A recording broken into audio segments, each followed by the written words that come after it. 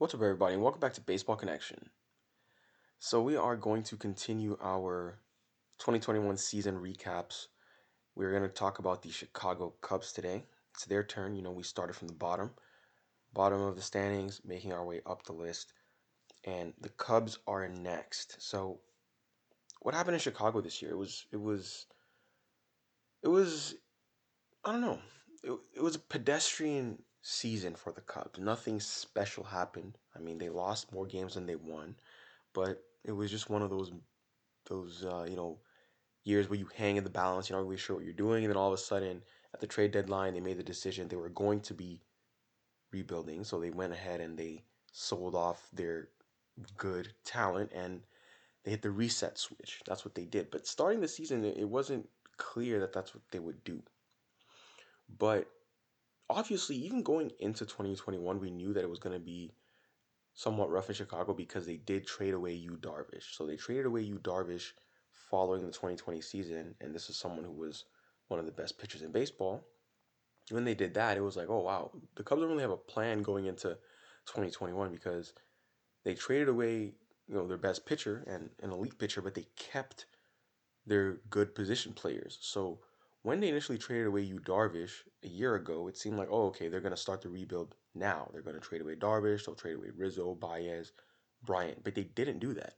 They only traded away Darvish and they kept Rizzo, Bryant, and Baez. So it was like, okay, what are they trying to do? Can they find pitching elsewhere and then maybe see what they can do with their core of position players? But nonetheless, by the time the trade deadline arrived, they had to ship off those other position players as well and hit the reset switch. So what happened in Chicago? Well, they ended up going 71 and 91. They finished fourth in the NL Central, missed the playoffs, obviously. I mean, their pitching definitely did take a hit because Darvish was traded, but it actually shouldn't have been as bad as it ended up being. Like, yes, you lose Darvish, but they had some names in there that made you think that they could be all right. I mean, Kyle Hendricks was there. Arrieta came back to Chicago. Zach Davies was there. Alec Mills. But all those guys struggled. Those guys were not good in 2021. So you're like, wow, this is a problem. We don't really have any pitching in Chicago. Their best pitcher was a 26-year-old named Adbert Alzolay.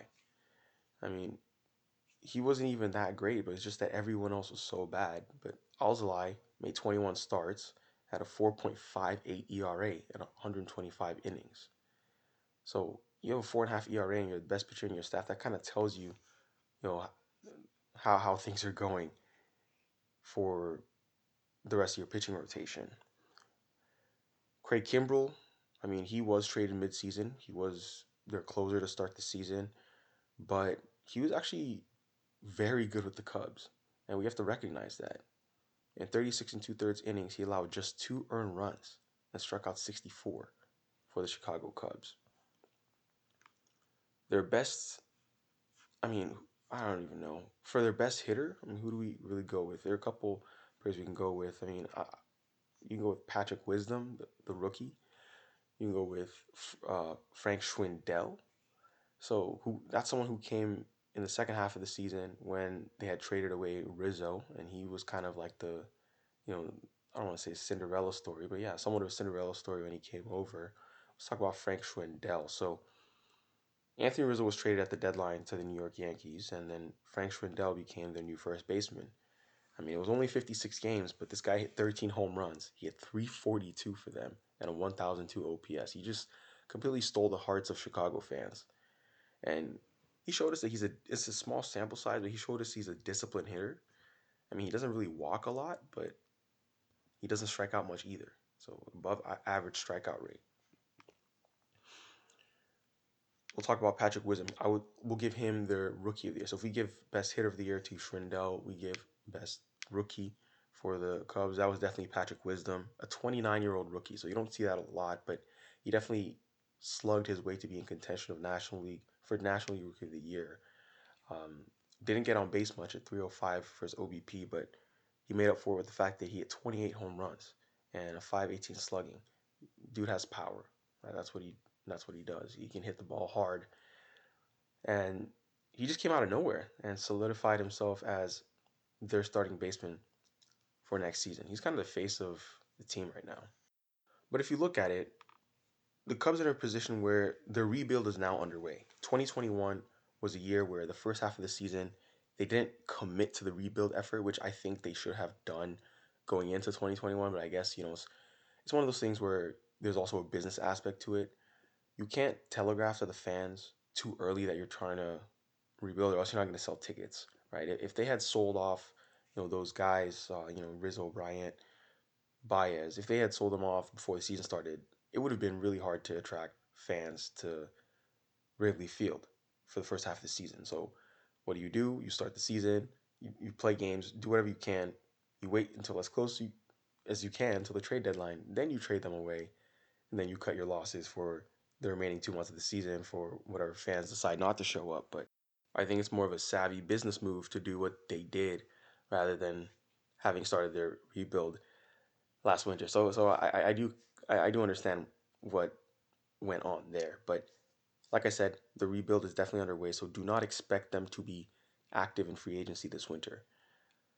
It's unlikely to happen. It's really unlikely to happen. They did have a very good trade already. So when they traded Craig Kimbrell away to the Chicago White Sox, they committed absolute robbery. They got Nick Madrigal from the White Sox and Cody Heyer. I think that's how you pronounce his name. So Madrigal, we already know who he is. He was the second baseman for the White Sox. He's a major league caliber player, very good, and has a bright future. Um, doesn't strike out a whole lot, all that good stuff, speed, everything. You can plug him in to the Cubs lineup right now. He was just hurt at the time when they traded for him. Cody Heyer has pitched a little bit in the big leagues, right-handed pitcher, but 25 years old, has a lot of potential as well. He could be someone that you see, throwing a lot of innings out of the bullpen right away. Also, so yeah, the Cubs aren't going to do anything this winter. Don't expect them to get any free agents, but you'll see them enter 2022 with an infield of Patrick Wisdom, Nico Horner, Frank Schwindel, and a healthy Nick Madrigal.